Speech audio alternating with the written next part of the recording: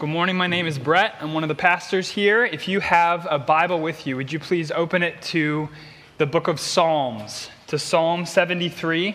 If you don't have a Bible with you, you can borrow one from these black chair pockets. If you don't own a Bible, you can keep that one. The book of Psalms, if you're not familiar with the Bible, it's almost smack dab in the middle. So if you just kind of find the middle and crack it open, you should be pretty close. Don't be ashamed to use the table of contents. We're turning to the book of Psalms, specifically Psalm 73. If you're using one of the black paperback Bibles, that's on page 415. And in the gold Bibles, it's page 278. Excuse me. I'll be doing a bit of that this week, and I apologize in advance. Now, we will get to that. We'll read that psalm in just a moment. But we are on the cusp. Adam mentioned it. We're on the cusp of a new year. And this is the time when often people take stock of their lives. They ask, am I the person that I want to be? Am I the person that I ought to be? Am I heading in the direction I want to be heading with my life? And I'm not this morning going to recommend New Year's resolutions. I'm not going to give you a New Year's resolution I think you should take. But I want us to see in this psalm something. Not a resolution, not a new habit to pick up, but a posture of heart. A disposition, an attitude towards life that if we embrace it, if it becomes as true of us as it was of the person who wrote this psalm, it's going to change how we experience everything that heads our way in 2019. And the attitude we're going to see in this psalm has to do with our confidence or our lack of confidence in the goodness of God. Now, I grew up in a church where there was this regular kind of call and response between the pastor and the congregation where the pastor would say, God is good, and the congregation would say, all the time. Some of you guys know this. And he'd say, and all the time, God is good. That's right. And that would be just rhythm of our life together. And it's easy to sound confident in the goodness of God, but are we actually confident in it? If God is good, then why do dishonest and unscrupulous people get promoted at work, while those who labor with integrity get passed over? If God is good, then why is it the church-going family in which the kid gets sick, but the neighbors who care nothing for God enjoy perfect health? If God is good, why do those who have always been generous, why are they the ones that end up short at the end of the month, while those who keep all their money for themselves always seem to have no lack? If God is good, why is life so unfair? Why do those who want to do the right thing, who want to live for God, why do they have it so hard? And those who just seem to utterly ignore him, why do they seem to have it so easy? Have you ever wondered that? Asaph, who wrote the psalm, did. Asaph was the music director appointed by King David. He was like the worship leader for all of Israel. He led the music at the temple when God's people would gather. And the Bible tells us that he wasn't just a song leader, that he was a prophet. And he was a writer of the Psalms. That the Holy Spirit led him in writing songs for the people of God to last millennia. And we have 12 of them in the book of Psalms. This is one. It's a song for God's people. It's a model prayer. And the way he structures it, the way he lays it out, it's a story from Asaph's life. And it's not a story in which Asaph is the hero. It's a story in which God rescues Asaph, not from enemies, not from physical danger, but from spiritual danger, in which God moves him from envy and bitterness to joy and contentment. And God put this in the Bible so that we could follow his footsteps, so we could travel the same road. I don't know about you. I don't know if you feel like you're in a place where you wouldn't mind starting 2019 from a place of contentment and joy. And that's what this is here for. So please follow along as I read Psalm 73, a psalm of Asaph. Truly God is good to Israel, to those who are pure in heart. But as for me, my feet had almost stumbled. My steps had nearly slipped, for I was envious of the arrogant when I saw the prosperity of the wicked. For they have no pangs until death. Their bodies are fat and sleek. They are not in trouble as others are. They're not stricken like the rest of mankind. Therefore, pride is their necklace. Violence covers them as a garment. Their eyes swell out through fatness. Their hearts overflow with follies. They scoff and speak with malice. Loftily they threaten oppression. They set their mouths against the heavens, and their tongue struts through the earth. Therefore his people turn back to them and find no fault in them. And they say, how can God know? Is there knowledge in the Most High? Behold, these are the wicked, always at ease. They increase in riches. All in vain have I kept my heart clean and washed my hands in innocence. For all the day long I have been stricken and rebuked every morning. If I had said, I will speak thus, I would have betrayed the generation of your children. But when I thought how to understand this, it seemed to me a wearisome task until I went into the sanctuary of God. Then I discerned their end. Truly you set them in slippery places. You make them fall to ruin. How they are destroyed in a moment, swept away utterly by terrors. Like a dream when one awakes, O Lord, when you roused yourself, you despised them as phantoms. When my soul was embittered, when I was pricked in heart, I was brutish and ignorant. I was like a beast toward you. Nevertheless, I am continually with you. You hold my right hand. You guide me with your counsel, and afterward you will receive me to glory. Whom have I in heaven but you? And there is nothing on earth that I desire besides you. My flesh and my heart may fail, but God is the strength of my heart and my portion forever. For behold, those who are far from you shall perish. You put an end to everyone who is unfaithful to you, but for me it is good to be near God. I have made the Lord God my refuge, that I may tell of all your works. Would you pray with me again?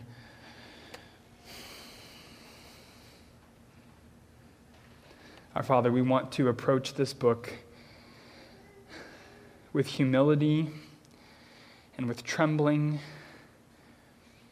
We want to approach it as you speaking to us. This book is your word. It is you speaking, and your words are what we need. There are food, there are comfort, there are life, there are joy, and so we ask that you would come by your Spirit and that you would speak to us this morning. In Jesus' name. Amen. Amen. Well, we want to listen to Asaph's story in Psalm 73 in 4 chapters this morning. What he saw, what he thought, what he remembered, and what he gained. And you should have a bulletin. On the bulletin in the back, you should have an outline if you want to follow along. What he saw was that life seems easier for the ungodly than for the godly. Now, it takes some vulnerability. Asaph, remember, he's one of the heroes of Israel. He's the song leader. He's this public face. He's this spiritual leader. It's got to take some vulnerability for him to admit what he admits in verses 1 to 3. He says, I know that God is good, but I had almost stumbled. I had almost slipped.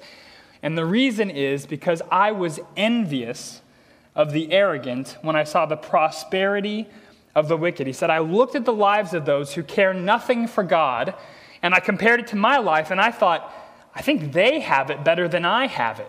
I saw their prosperity. And that word there, you might have heard the Hebrew word shalom, which means peace and abundance, well-being, flourishing. And that's what he says he saw in the lives of the wicked. They were flourishing, and he says, and I wasn't flourishing, and I wanted what they have. I was envious. What did he see when he looked at them? Look at verse 4. They have no pangs until death. They're healthy. They have no chronic pain. They have no debilitating allergies. They have no heart disease. They have no cancer. They feel great. They're at peak strength, right? And they have these beautiful bodies. He says they're fat and sleek. Not fat like overweight, but not starving. They're filled out. They're healthy. Their bodies are great. He says that they, in verse 5, they're not in trouble as others are. They're not stricken like the rest of mankind. They just kind of float above the trouble that all the rest of us have. They're just not touched by family conflict. They're not touched by unemployment. They're not touched by money troubles. They just kind of float through.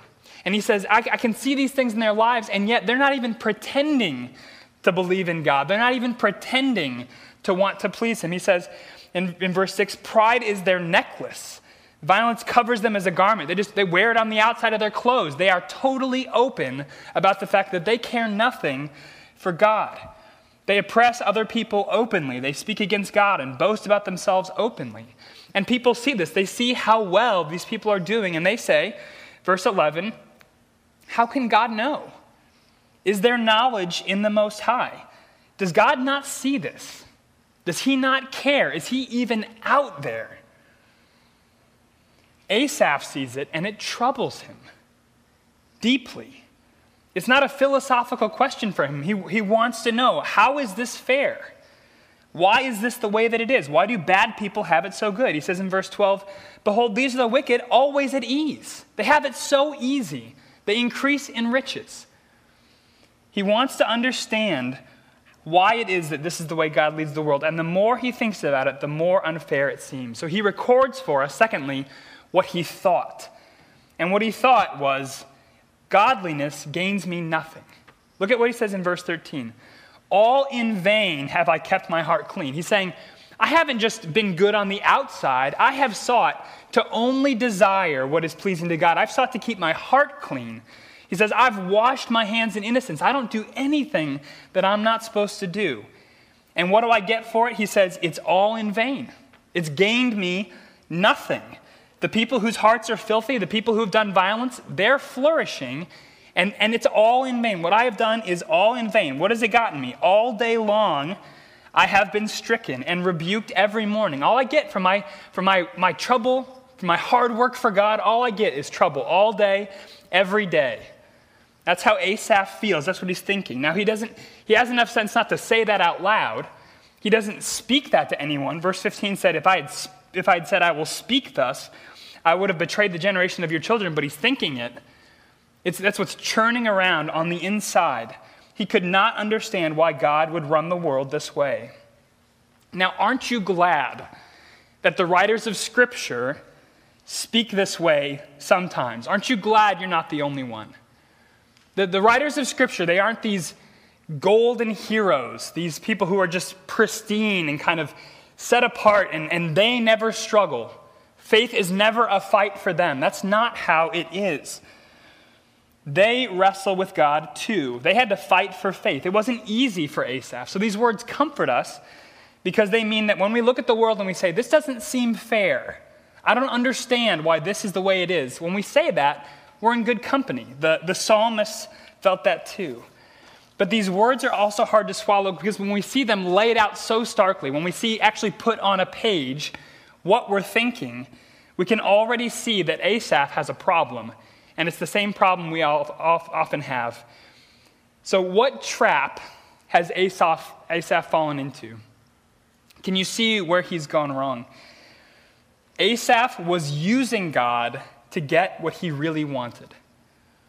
He thought his heart was pure and his hands were clean, but in his heart of hearts, at the very center of his life, what he wanted wasn't God. Not just God himself. He wanted an easy life, and he wanted God to give it to him. Now, it's not wrong to want to be healthy, right? It's not wrong to want God to meet your needs. Jesus tells us to pray, give us our daily bread. But when we begin to demand it, when we begin to think that God owes it to us, when God just becomes a means to an end, that's when we get into trouble. God isn't a means to an end. He's not just useful. He's beautiful and good and glorious.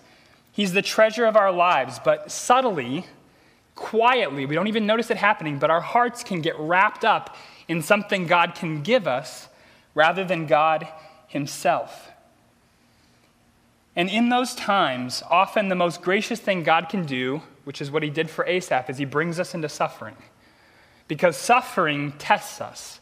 It lays our hearts bare. When we suffer, we can see, is it really God that I treasure? When hard things come, can I still trust him and praise him? Or is the treasure of my life just kind of things being easy, things being comfortable, having everything I need, so that when suffering comes, I just fall apart? This psalm tests us, and it searches us. Why are we serving God really? for something he can give us, or for him himself, just to love him and honor him no matter what comes our way. Underneath Asaph's envy, under his bitterness, under his complaint, was an idol. God wasn't his real God. His real God was an easy life. His problem is false worship, which means the only way out of where he's stuck is true worship, to see God as he is and to give his heart to him, to trust in him. And Asaph tells us that's exactly how things began to change. Because look at verse 16. But when I thought how to understand this, it seemed to me a wearisome task until I went into the sanctuary of God. Then I discerned their end. Asaph, for his imperfection, got this right. He didn't just sit in his doubts and stew on his complaint and say, I'm done with God until he answers my questions. Until he makes this right, I'm done. He took his doubt, and he took his envy, and he took his bitterness, and he went and worshiped. He went to the sanctuary. He took all his struggles to God, and through worship, in the presence of God, he got a new perspective. He remembered something that he had forgotten. What was it? What he remembered is the goodness of the nearness of God. So his new perspective is actually best summarized in verse 28 of the psalm. But for me, it is good to be near God. Or as another translation put it, as for me, the nearness of God is my good. The goodness of God and the goodness of being near God is what Asaph rediscovers through worship.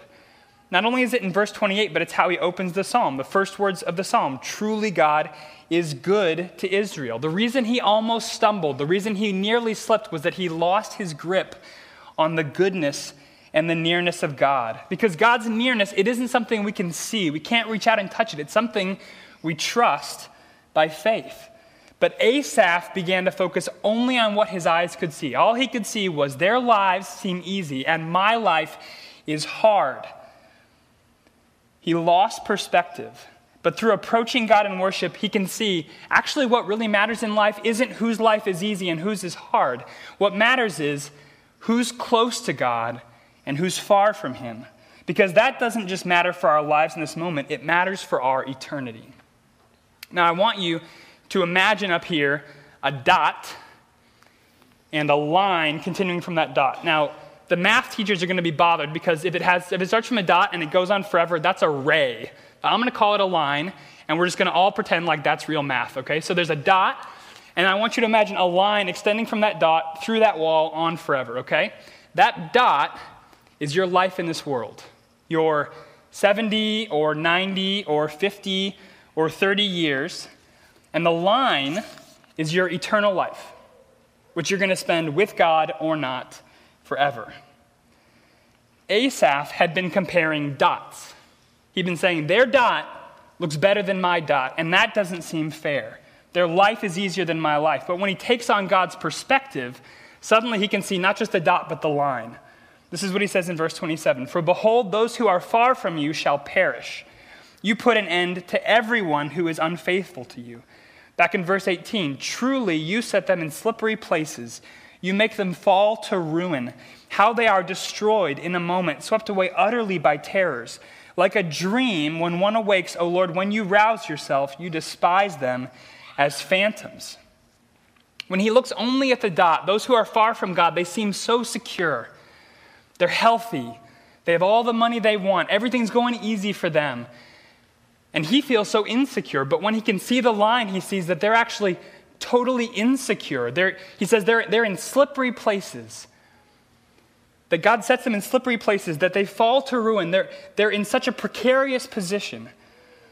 Because those who don't know God, who are far from him, if they never come to him for forgiveness and reconciliation, when they die, they enter a state of permanent distance from God. They spend eternity outside of his love and his goodness and his kindness, and they get no second chance.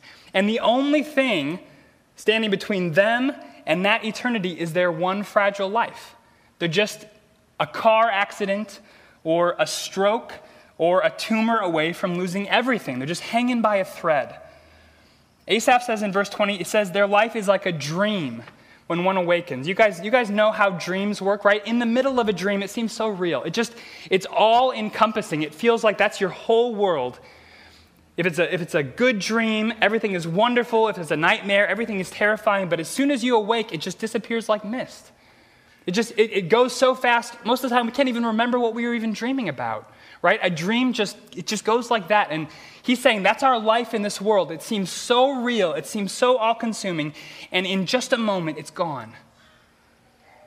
But when Asaph looks at his line, what does he see? Look at the end of verse 24.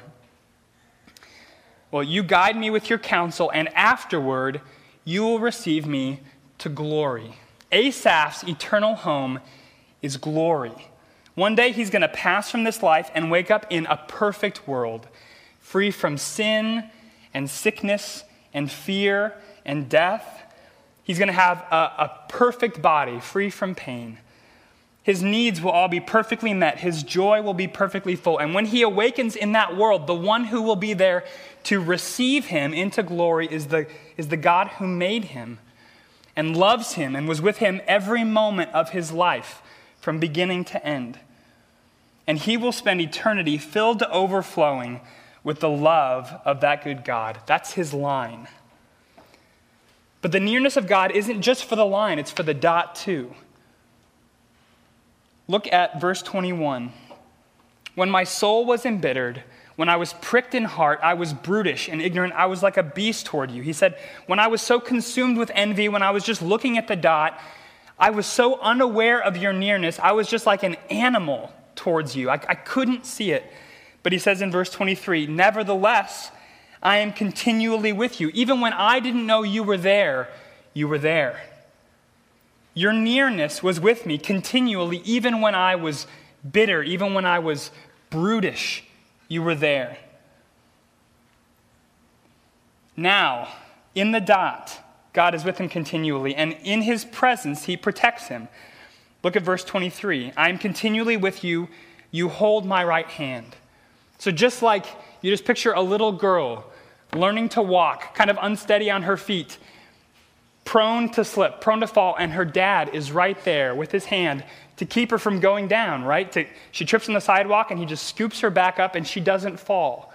That's why in verse 2, Asaph can say, my feet had almost stumbled. My steps had nearly slipped, but I didn't go all the way down because God was with me and he held my right hand. He was protecting me from what was coming. And God doesn't just protect him, he guides him. Verse 24, you guide me with your counsel. God leads his people. He uses his word, this book, to shape us, to shape our minds with wisdom. He works in the circumstances of our lives to make sure that our steps go just the direction he wants. When we don't know what to do, we pray for God to help us to know what to do. But even if we make the wrong decision, we know that he's our shepherd. He's going to make sure that we end up where he wants us to be. The nearness of God is a daily reality for those who belong to him. In his presence, in his protection, in his guidance, and ultimately his reception into glory. When Asaph focused on the dot, the people far from God seemed so secure. He felt so insecure. But when he could see the line, he saw that they were the ones who were in danger, and he was eternally and completely safe in the hands of God. Those who have trusted in Christ are righteous in God's sight. They're adopted as his children, and nothing can ever separate them from his love. Now, if you didn't have that, if you didn't know that God loved you and was always with you and would carry you for the rest of your life and into eternity, if you didn't have that, what would you give in order to get it? Everything, right? No price would be too great for that kind of assurance. And if you have it, is there anything you would trade for it? Would you trade it for health or for money or for a great retirement? No, right? It's a treasure of infinite worth. Before, Asaph had been bitter because he didn't have health, he didn't have money, he didn't have ease, he didn't have what they have. But now he can see that he has something so much greater than that. He has God. God is near to me, and I can never lose him. And through remembering that, what did he gain? Finally, what he gained was contentment in the face of uncertainty. Listen to what he says in verse 25. Whom have I in heaven but you? And there is nothing on earth that I desire besides you. My flesh and my heart may fail, but God is the strength of my heart and my portion forever. When he thinks about heaven, he doesn't mainly think about being free from pain. He doesn't mainly think about the people he'll be reunited with there. What he mainly thinks about is being in the nearness of God forever. Whom have I in heaven but you? And when he thinks about his life on earth, nothing consumes his imagination or his affections more than walking with God. He's done with envy. He was envious because he saw the wicked flourishing and thought, I can't be happy unless I have what they have. But now he knows that the only thing he really needs for happiness and for flourishing is God. And he has him, and he can never lose him. There's nothing to envy. What did he gain? He gained contentment. He's satisfied in God. He doesn't need to chase the world, and his contentment isn't fragile. It's not the kind of thing that can shatter just when a bad day comes or he loses something unexpectedly. It's not based on his circumstances. It's resilient and confident. He says, my flesh may fail. I could get sick. I'm going to die, but when my flesh fails, God is my portion forever. He's my inheritance. He's my treasure, and I can't lose him even through death. He says, my heart may fail. I'm going to stumble again. My heart may give out. I might not love God in a week the way I love him now, but even then, God is the strength of my heart. He's not going to let me fall. He's going to uphold me. God is with me. He has my hand and will always bring me back. Nothing can touch Asaph's joy. He's totally content in the nearness of God, no matter what comes. His joy isn't found in health or money or success or family. That's not his good. His good is the nearness of God. John Patton was a missionary to the New Hebrides, which is now Vanuatu. And he was a missionary to a tribe of cannibals, that's a unique calling. But God called him to it, and God was blessing it. He earned the trust of the chief. He earned the trust of the tribe, and he began to have a ministry with them. But one day, some friends of his came and said, things have turned for you. The chief you're no longer in his favor, and your life is in danger. And so Patton had to go. He had to climb a chestnut tree and just spend a very difficult night, a harrowing night up in this tree. And this is how he described it in his memoirs. He said, I climbed into the tree and was left there alone in the bush. The hours I spent there live all before me as if it were but of yesterday. I heard the frequent discharging of muskets and the yells. Yet I sat there among the branches as safe as in the arms of Jesus. Never in all my sorrows did my Lord draw nearer to me and speak more soothingly in my soul than when the moonlight flickered among those chestnut leaves and the night air played on my throbbing brow as I told all my heart to Jesus.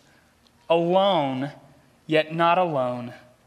If it be to glorify my God, I will not grudge to spend many nights alone in such a tree, to feel again my Savior's spiritual presence, to enjoy his consoling fellowship. If thus thrown back upon your own soul, alone, all alone, in the midnight, in the bush, in the very embrace of death itself, have you a friend that will not fail you then? John Patton had what Asaph had, a contentment in God's nearness that could face great uncertainty. So what if you could look into an uncertain future and say, this year, I might lose my job. I may not get the diagnosis I'm hoping for. My kids may continue to struggle. I may not get this debt paid off. But that is not where I find my ultimate good. The nearness of God is my good. I can lose anything and remain content. Doesn't mean loss doesn't affect me. It doesn't mean I won't weep and grieve at the things I lose. But loss can never destroy me because I have God and I can never lose him. True flourishing is not having money and health and family and freedom. True flourishing is having God and being content in him. Do you have that? Can you say with Asaph, God is the strength of my heart and my portion forever? Maybe you have a hard time being confident in God's love and nearness because you have fallen short. You might say, Well, this says that God is good to the pure in heart, but that's not me. This says that God puts an end to everyone who's unfaithful to you. That sounds a lot more right. How can I know that God will receive me into glory? Please know that your performance, your obedience can never secure your entrance into glory. We have all fallen short. None of us is pure in heart, but someone who is perfectly pure in heart has opened a way into God's presence for us. God's Son Jesus came from heaven and lived a perfect life, perfect purity of heart. And at the end of it, when he should have been received into glory, he was instead swept away like the wicked. He died a sinner's death on the cross for you, in your place. And if you trust in him, if you put your faith in him, God will count you as righteous in his sight as Jesus himself. And you will be as welcome in God's eternal presence as the Son of God. You will be able to know that God is continually with you in the fullness of his power and the fullness of his love. Asaph says in verse 28, I have made the Lord God my refuge. He found in God a refuge from death. And what he couldn't have known yet, but what we know now, is that that refuge from death is Jesus. For God so loved the world that he gave his only Son, that whoever believes in him will not perish, but have eternal life. Let's pray.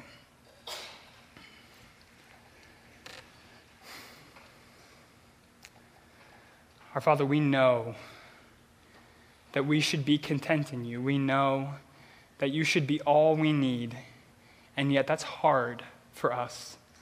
And our hearts latch on to things in this world that we want, and we want so badly we feel like we can't live without them. We can't be happy unless we have this thing. Our hearts stray, and they wander. But you are the strength of our heart. And so I pray, Father, that even in this moment, as we look to you in these coming moments, as we sing to you, as we open your word tomorrow morning or tonight before bed, that as we worship you, that you would be the strength of our heart, that you would pull us back from the things we've latched onto and help us to find our satisfaction and our contentment in you and your nearness alone. Help our hearts to say, the nearness of God is my good. Thank you, Jesus, that you have made that all possible. We pray in your name. Amen.